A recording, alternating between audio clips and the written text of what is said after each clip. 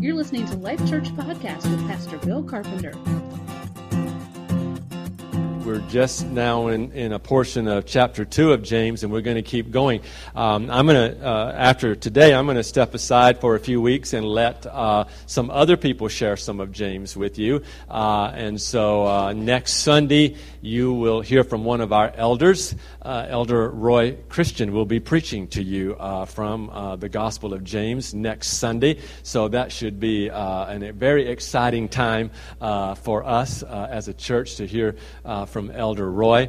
The following Sunday after that, I believe Nathan Hitchcock, Professor Dr. Hitchcock, will be preaching for you, and so that'll be a great time as well. And then I think after that, maybe it's the illustrious ordained pastor David Sinkgraven that will be preaching for you. Okay, so and then I'll come back behind that. But we're gonna let you hear from some other men in the church and hear what their take is on some of these passages from the book of James. I hope you're reading it. I hope you're reading it through weekly. I hope you're reading it through daily. But I hope you are definitely reading it through each week and meditating on it. My life group that I'm a part of, our leader.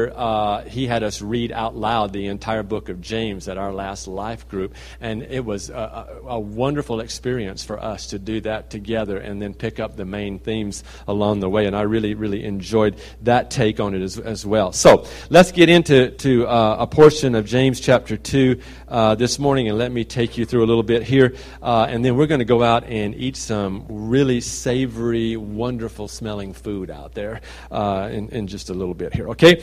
All right, we're going to begin at verse 14 of chapter 2. Let's just read to the end of the chapter here. I'm reading out of the NIV.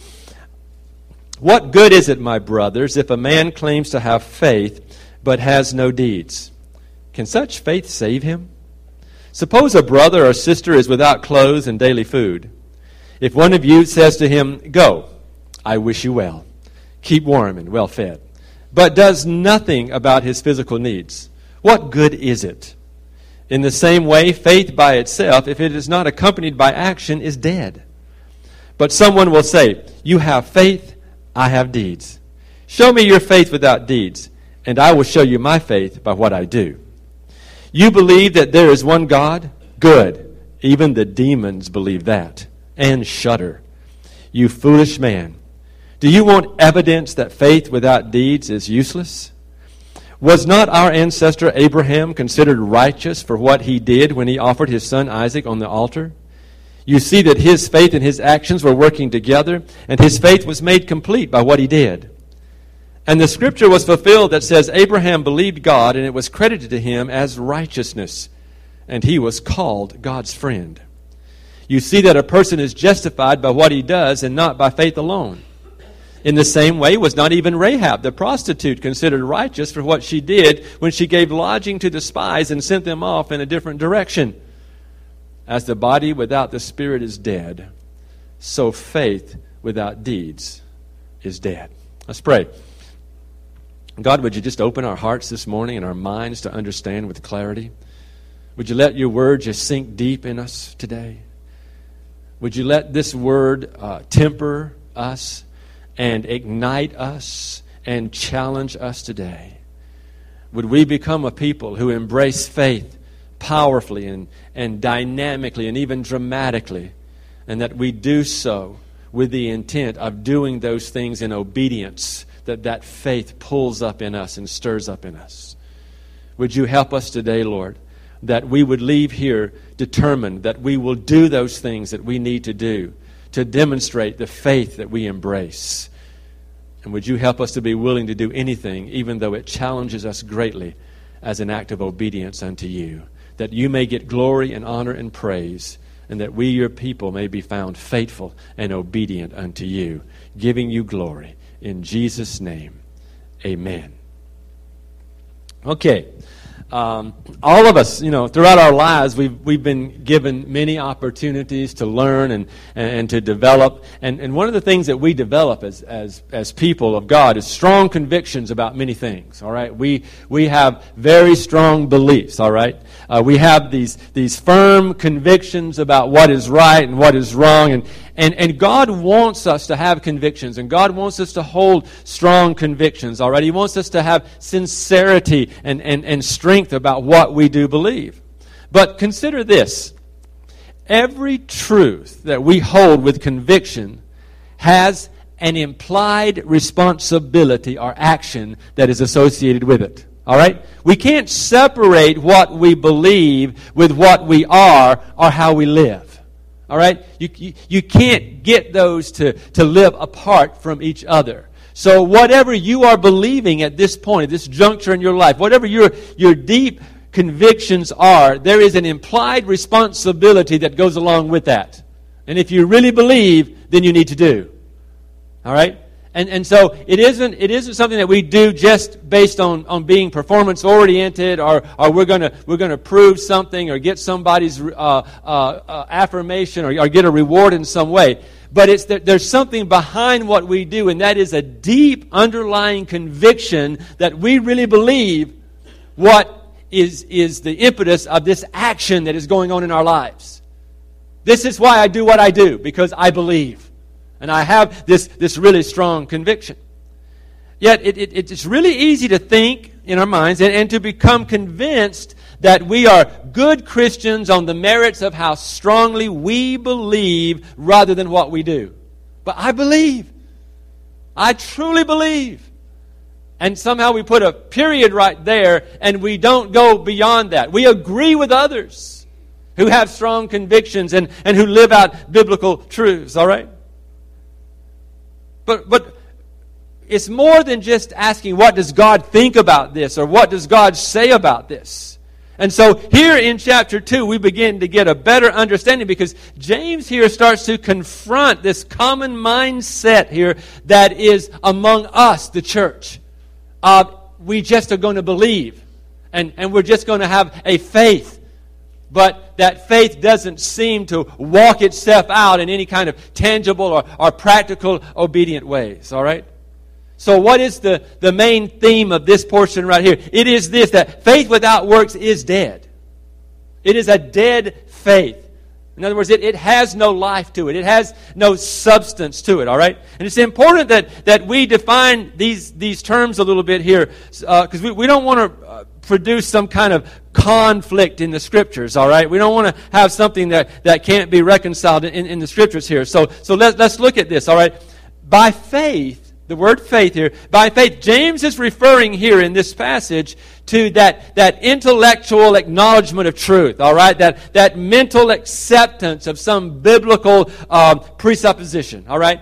This is what I believe. I read the Bible, this is what I believe, all right? This is my conviction as I read God's Word, all right?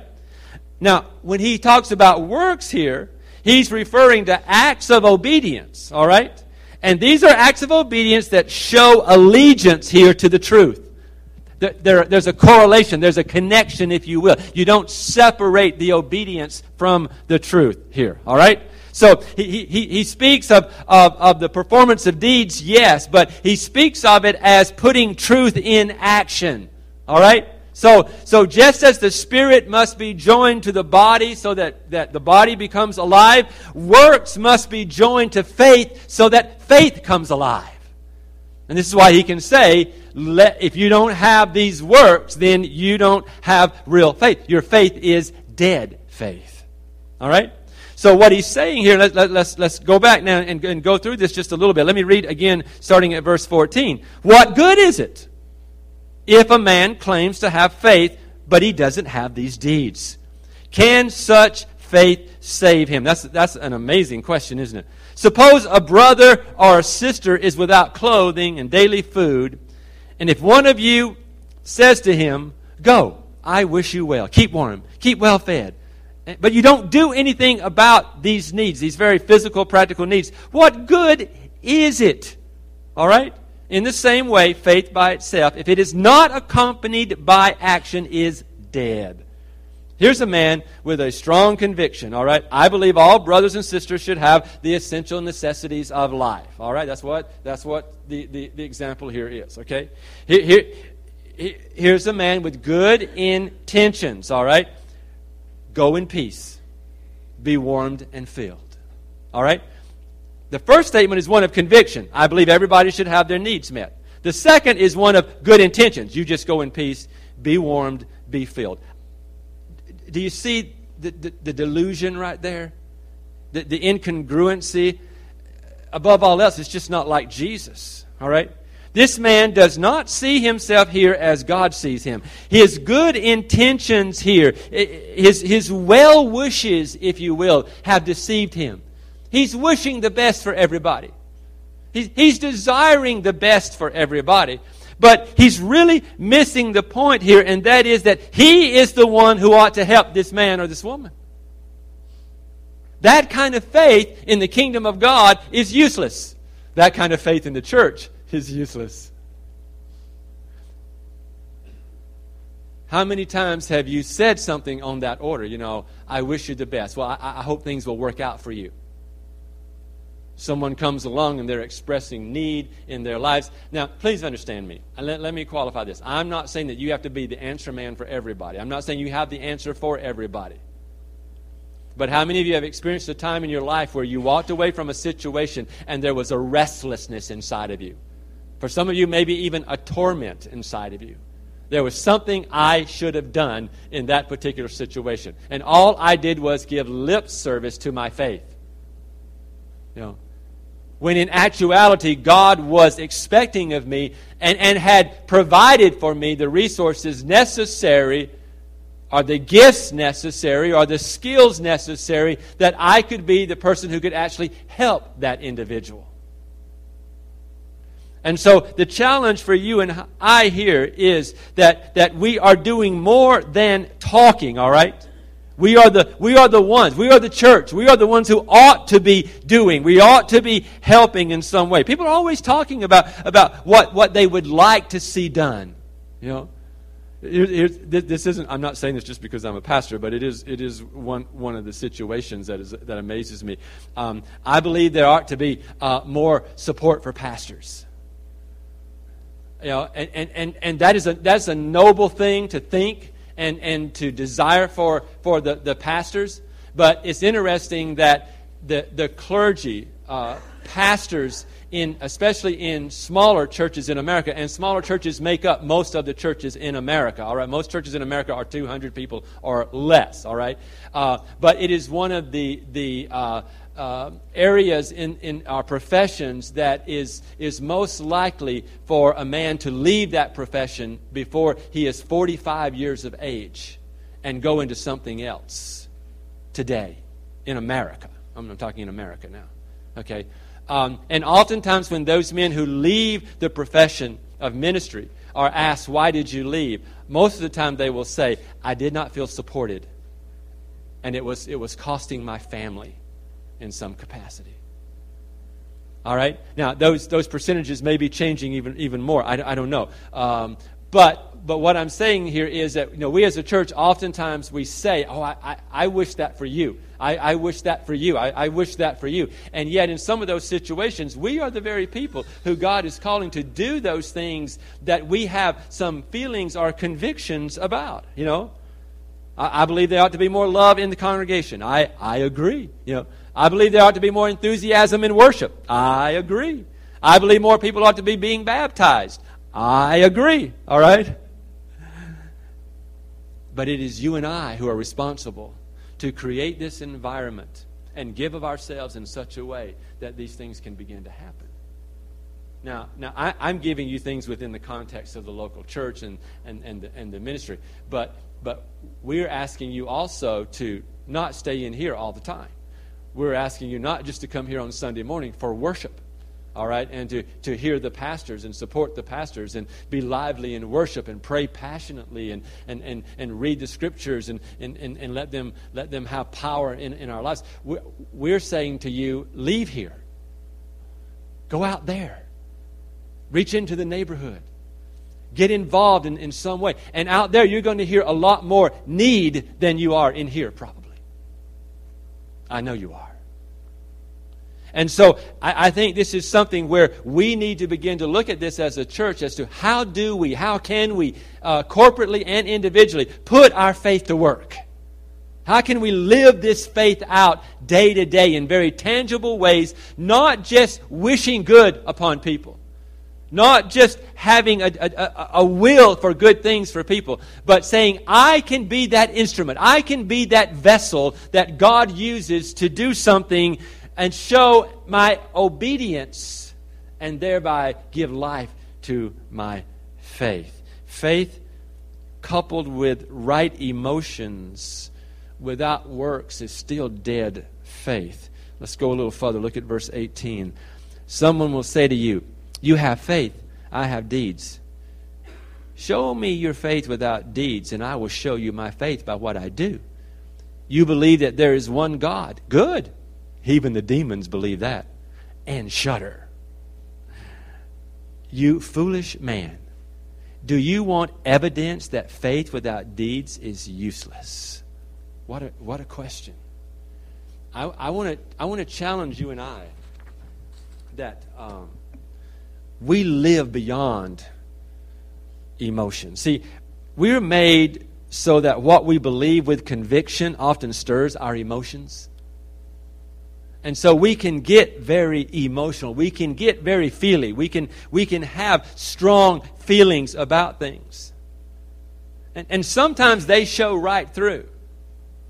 I was amazed. I have been amazed all along over the abortion issue. I am very much against abortion. I want to be one of those people who is standing against abortion, and I have stood in front of abortion clinics, and I have walked with posters, and I've been in rallies and all those kinds of things. It's very much a big deal for me. But one of the things that has so troubled me about the issue of abortion and the church and its responsibilities, that oftentimes I've seen emotions rule in people who are standing against abortion, and oftentimes I see more righteous indignation and judgment than I do really the heart of God.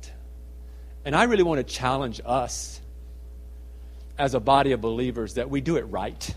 We get in there. I think that James isn't saying don't be passionate. James isn't saying don't be emotional. I think James was in one of the most passionate and emotional seasons of the church that's ever been. That early church was so persecuted and so exploited and so fragmented. And I think those were some major emotional times. They're seeing their brothers and sisters murdered for the faith. They're seeing them ripped apart by wild animals. I mean, there's unbelievable torturous things going on in the church. And families are being just ripped apart and spread all over the country. I can't imagine more emotional, passionate times than in the day of James. I believe the church has got to be a church of love. And oftentimes in that abortion issue, when I was with my brothers and sisters, I would be troubled by how much of that sort of righteous indignation was going out and how much judgment was going against a young woman. Great compassion for her unborn child, but tremendous judgment for the young woman. Do you understand what I'm saying? That kind of incongruency really troubles me for the church. And I oftentimes thought, I wonder what it would be like if more of the church could say, hey, let us take you in and love you and value you as a young woman. Let us love you and value you and take care of you. And we'll do whatever it takes to carry you through this. We'll give our resources. We'll give our homes. We'll give our finances. We'll give whatever is necessary to walk with you so that you are not alone in this and you're not being judged out there in society or in the church. And we will cover you. We will cover you. Because love covers a multitude of sin. And I want to challenge you and I that is the kind of faith that we are grabbing a hold of in this day.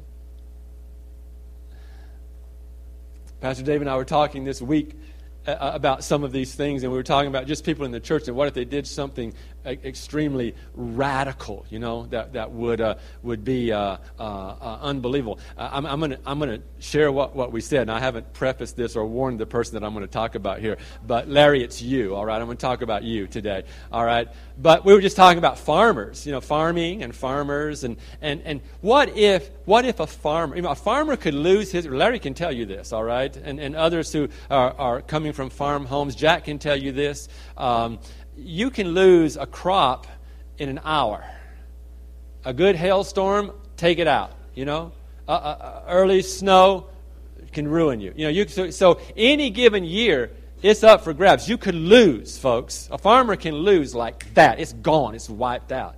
And we were just talking about, what if a farmer like Larry just came in one day? We were sort of fantasizing, I guess, here. But, what if a farmer like Larry came in and said, "Pastors, we love you." And we want to just give you our entire crop this year. We're going to give you the entire crop. And we're just going to, let's just send it to the Horn of Africa and feed those hungry children. And I'm like, when we were talking about that, I was thinking, man, James would be, I don't know what James would do. James would do something crazy. He would be like, "Whoa, that's it right there. Man, look at that. That man has faith." All right? Not only does he have such a huge faith, but he has trust. He will trust God. And I know that's like a big storyline. That's kind of like an epic storyline, and that's probably not going to happen. I wasn't inferring that you should do that, Larry. But if you want to, talk to me and Dave afterwards, and we'll help you with it. But what might God ask of you and I?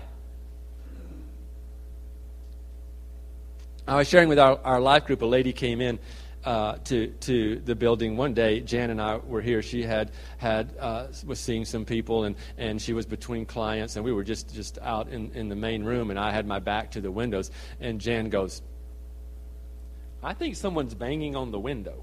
And so I turned around, and sure enough, there's this lady there, and she's kind of banging on the window, and I went out and talked to her. And make a long story short, she's headed from Minnesota somewhere to Colorado somewhere, and she had to leave a very violently domestic situation, and she just put her 2 kids in a pickup truck, threw everything she had in the back, put a tarp over it in kind of a haphazard way, and is fleeing and is going to one place where she feels safe because she knows some people there. And she had gotten this far. And she needed gas. And she was trying to get gas and couldn't get gas from different places and different churches in the community. And for some reason, she landed here in front of Life Church, saw the sign out there, landed in front of Life Church, banging on the window. And I'm like, "Lady, I don't have gas." And she's in, "Do you have vouchers? Can I get gas?" And so, "I don't have vouchers. We don't do that kind of stuff." And she said, "Well, I talked to one church, and they said that you that they give to some organization, and they sent me to that organization and said I'd have to go through them, and I went there, and they said, well, you need to go through the churches." And she goes, "I don't know what to do." And she was kind of teary. And, a lot of times I think, well, I just want to judge you right now.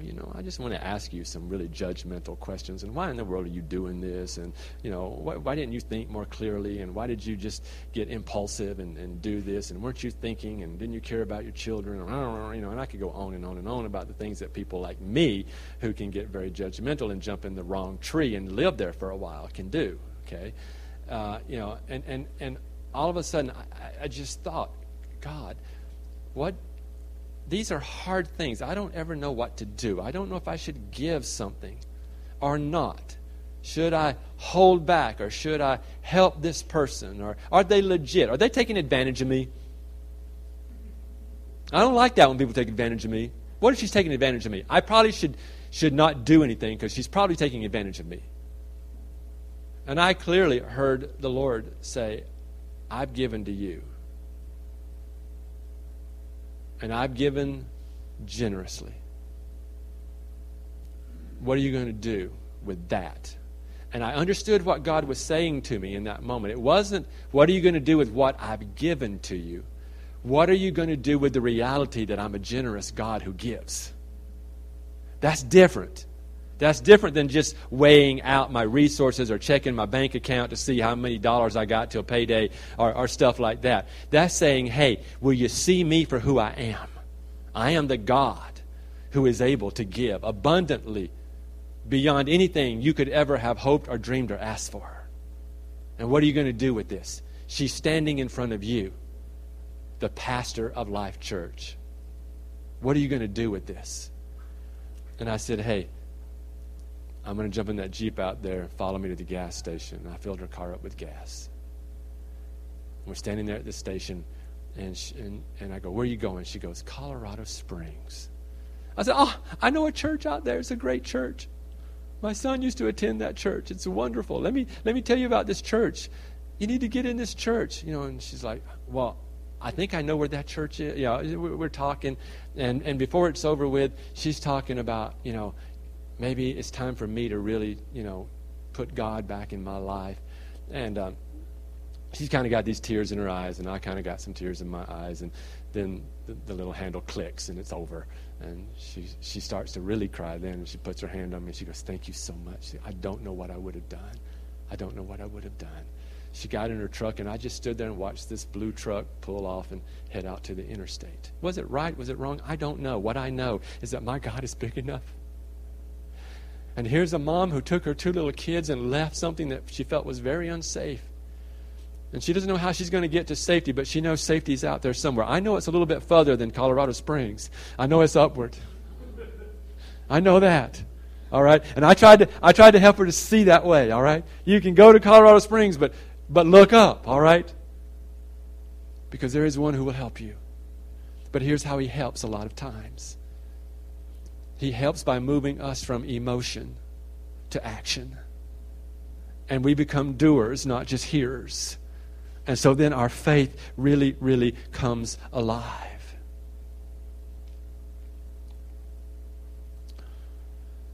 The demons said, they believe, they shudder, they get afraid, they have faith, but it doesn't change them. They're still demons. Do we have faith that changes us?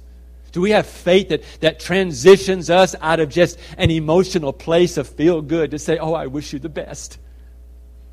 To say, oh my goodness, I need to do something here because my God is big enough and He has blessed me abundantly and I am able. And so I will do. And I'm going to tell you something, I'm going to be honest with you. We got to quit worrying about getting used up. We got to quit worrying about being used or taken advantage of. We got to quit. I'm not saying don't be wise. James in these passages constantly brings us back to wisdom here. He talks wisdom all the way through here. And godly wisdom is extremely important. But I'll tell you what, I think we have erred on this and we've fallen more on worldly logic than godly wisdom. And that worldly logic has kept us out of that arena of obedient faith. And it's time to step back over and become the church again. The church that can make a difference. A church that can do something extreme and radical and crazy out there in the world that says, hey, this is God. This is all about God. God is all over this. I don't want a church. I don't want to be the pastor of a church where it's all about the pastors. Or it's all about some person.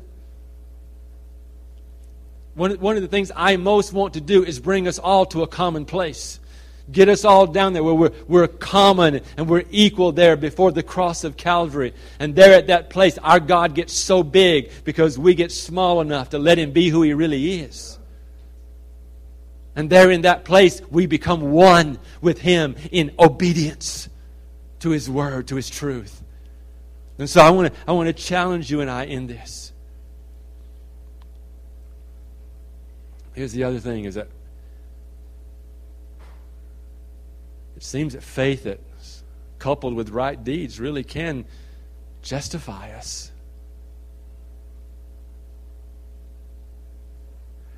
How can faith be shown without acting upon it? A person may say he believes something or she believes something, but what is the real proof that he or she believes it? It's when they put that faith to work in doing that's when they really say they believe. It's not with just the words spoken. James gives these two Old Testament examples. He gives Abraham. Abraham was justified in works in offering Isaac.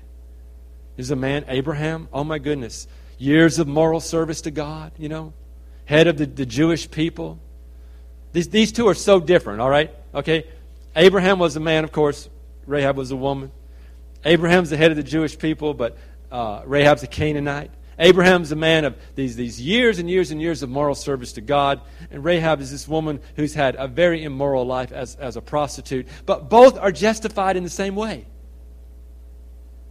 They're both justified through obedient faith. Abraham through this work of offering Isaac, and Rahab justified by receiving the spies into her home. And I love that stark difference between these two individuals. Everybody would say, oh, Abraham, of course he's justified. He's the father of the faith. He's the great Abraham. He's this wonderful moral man. How many of you would have seen Rahab as justified? Knowing full well her story. Not just that she had harbored the spies. See, I think if we told the story and said, oh, let me tell you about Rahab. She's this woman, and she was living alone, and she hid these spies at risk of her very own life. So God justified her. Good job. Way to go. That's awesome. Oh, by the way, she's a prostitute. Oh.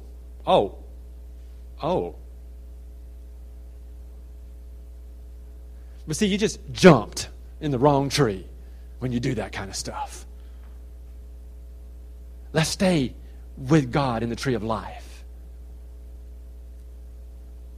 And let's just live out this faith in obedience, all right? Let me make an application here, all right? Let me ask you a question. Is the effort to practice truth equal to the strength of your convictions against error?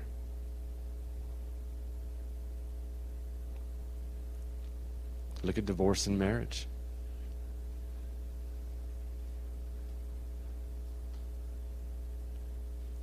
What are you willing to do to have a good marriage, to save your marriage?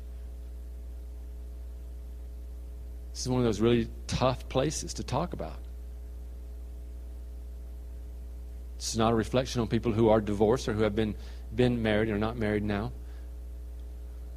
But what I'm saying is what are you willing to do in faith to live out the truth of your convictions?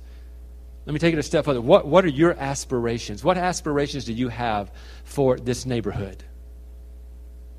What could you do right now to make those aspirations happen? If I gave you a piece of paper and a pencil right now and said, write down your dream for this neighborhood, what would be in that dream? What would you say about this neighborhood? But the key question then is, what would you do to see that dream fulfilled?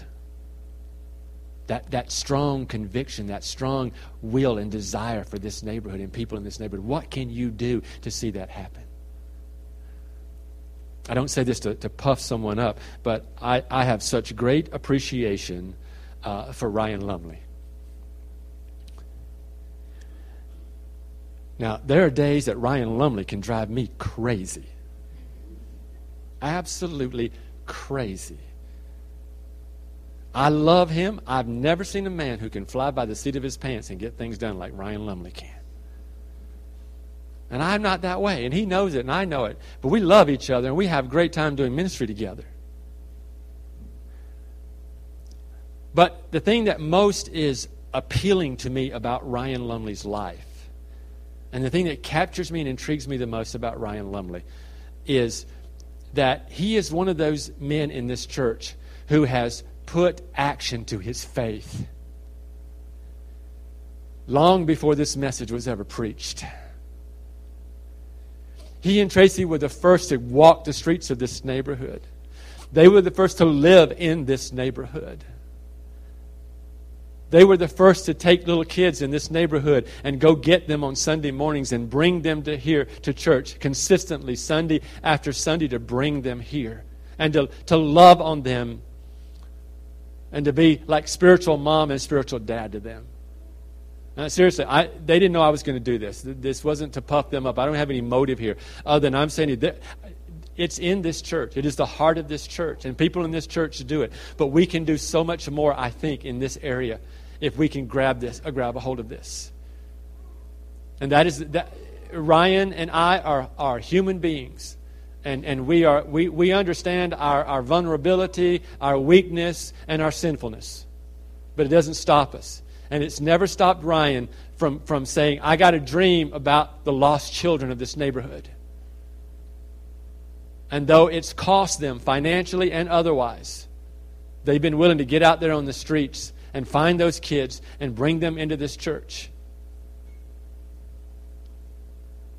And so I want to challenge you and I that we do the same. Not necessarily go out and get kids. That may not be your forte. That may not be in your gift mix. But what is it that is your dream for this neighborhood? And what can you do now? Now let me ask you another one. Is there a known truth from Scriptures that you intend to obey someday? I know, but I know. Well, I'm not like that.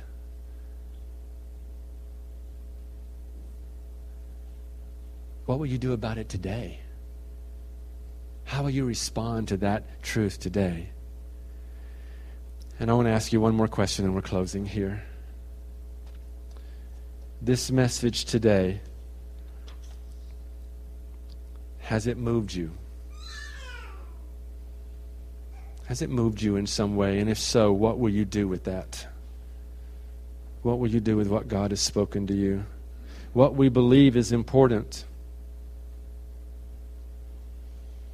But a dynamic, vibrant faith is more than an idea moving us or a conviction gripping us. It is the act of obedience to that conviction or that gripping of God on our heart. And I challenge you today to let God search your heart and show you what it is you can do. Pastor, come.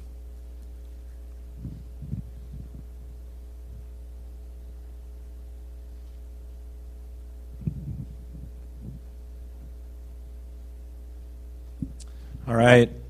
Appreciate James and the word that was spoken to us. I want to give you guys an opportunity today, as we are in the habit of doing, and that is, if you are sitting here today and as we're talking about how to live out your life as a believer, as a follower of Jesus, if you're saying, hey, I'm not in that camp yet. I've never made a decision like that. I really don't even know what that is to follow this man Jesus. I do think that what Pastor Bill was describing is that Christianity should be good for everybody around us. And James asked that question, what good is it if we don't live out what Jesus taught us to do, to lay down our lives, to take upon ourselves the form of a servant? And so I'm going to give you an opportunity today. The story is very simple that we come around here. This is what we celebrate every Sunday, which is the day of resurrection. We celebrate this man Jesus. In the beginning, the Bible tells us that God created human beings and He made them perfect. They were sinless, and the communion with God was perfect. It was without flaw. And then mankind rebelled against God and broke His law, and therefore there was a separation. And now you and me and all of our children are born into sin. That's why we don't have to teach our kids how to lie or how to disobey. It just happens naturally. And so they're very good at it naturally, which we are learning. Every day we're learning that more and more. Like, hey, yeah, this is right. The Bible's right. Everything's lining up here. But so we're born with this innate ability to sin, and we commit sin. So no matter how good you think you are still innately a sinner, and therefore we serve a just God, and our sin deserves a punishment. The Bible says that God is so holy that our sin deserves punishment for eternity in hell. That I deserve that. You deserve that. Our children deserve that, as wonderful as they are. Each one of us deserves eternal punishment for our sin in hell. And we know that that's a perfect punishment because God is perfectly just. He would not give a punishment that was too harsh or that was too soft. And we see how just and how perfectly just He is because He took His own Son and He said, I want to make a way for human beings to come back into right relationship with me. I want to provide a way out of their eternal punishment. And He gave His own Son and He crucified Him on the cross. He took all of the eternal punishment of hell and balled it up on Him and caused Him to suffer that, turned His back on His own Son. It was kind of His final statement that sin cannot go unpunished. I am a just God and it must be punished. And therefore I'm willing to give my own Son. And because Jesus was also God, He could take the place of our sin because He didn't have any sin. You know, as I love you all, but if I decided, hey God, can I take the punishment for the sins of Life Church? It'd be a great, nice gesture, but it would never work because I'd have to take the punishment for my own sin. So that's why it's very important that Jesus was God. If you ever hear somebody say that Jesus was a good man, or He was a good prophet, or He was a wise teacher, I would say that doesn't do us a whole lot of good. Because if He wasn't God, then He cannot take the place of your sin. God put the punishment that you and I deserved on Jesus, on His Son. And in that moment, when Jesus took that punishment, He died, was buried, and then 3 days later, He rose from the dead, conquering sin and death for you and for me, so that when we put our faith and our hope and trust in Him, which is backed by a changed life, which is backed by renewed life and works, then we find salvation and eternal life in Him. And if you are wanting to do that today, if you're wanting to put your faith and your hope and your trust in Jesus, the Bible's clear throughout, and even through James, that we are not saved by what we do, but that what we do simply validates something that's happened in our hearts. It makes it real. It says to the world around us, something real did happen. And so if you're wanting to make that decision today to invite Jesus Christ to be in your heart, as we tell our kids, it's kind of weird.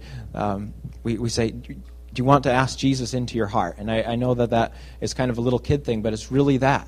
You're asking Him, come into my life and save me from my sin. You're turning from any effort that you would make to save yourself in your self-righteousness, and you're turning from your sin and you're saying, Jesus, I can't do it. I need you. And it's that simple. It really is. So if you'd like to come today, we want to provide you an opportunity. So if we can have some music during this time, that would be great. And some people will be up here to pray for you. If you were impacted by the message today and you say, hey, I would like to have prayer for this dream that God has put in my heart for this neighborhood, or maybe it's for your workplace, or maybe it's for some people in your community, in your neighborhood where you live, that you're like, you know, I know that God has been impressing on my heart that I need to live out my faith with works. Or maybe He's calling you to give to orphans, as we talked about last week, and there's such incredible need in Africa, and He's laying something big on your heart, and you're just not sure you can wrap your mind around it. You're not sure you can trust Him at that level. Please come and get prayer. We'd love to pray for you as well.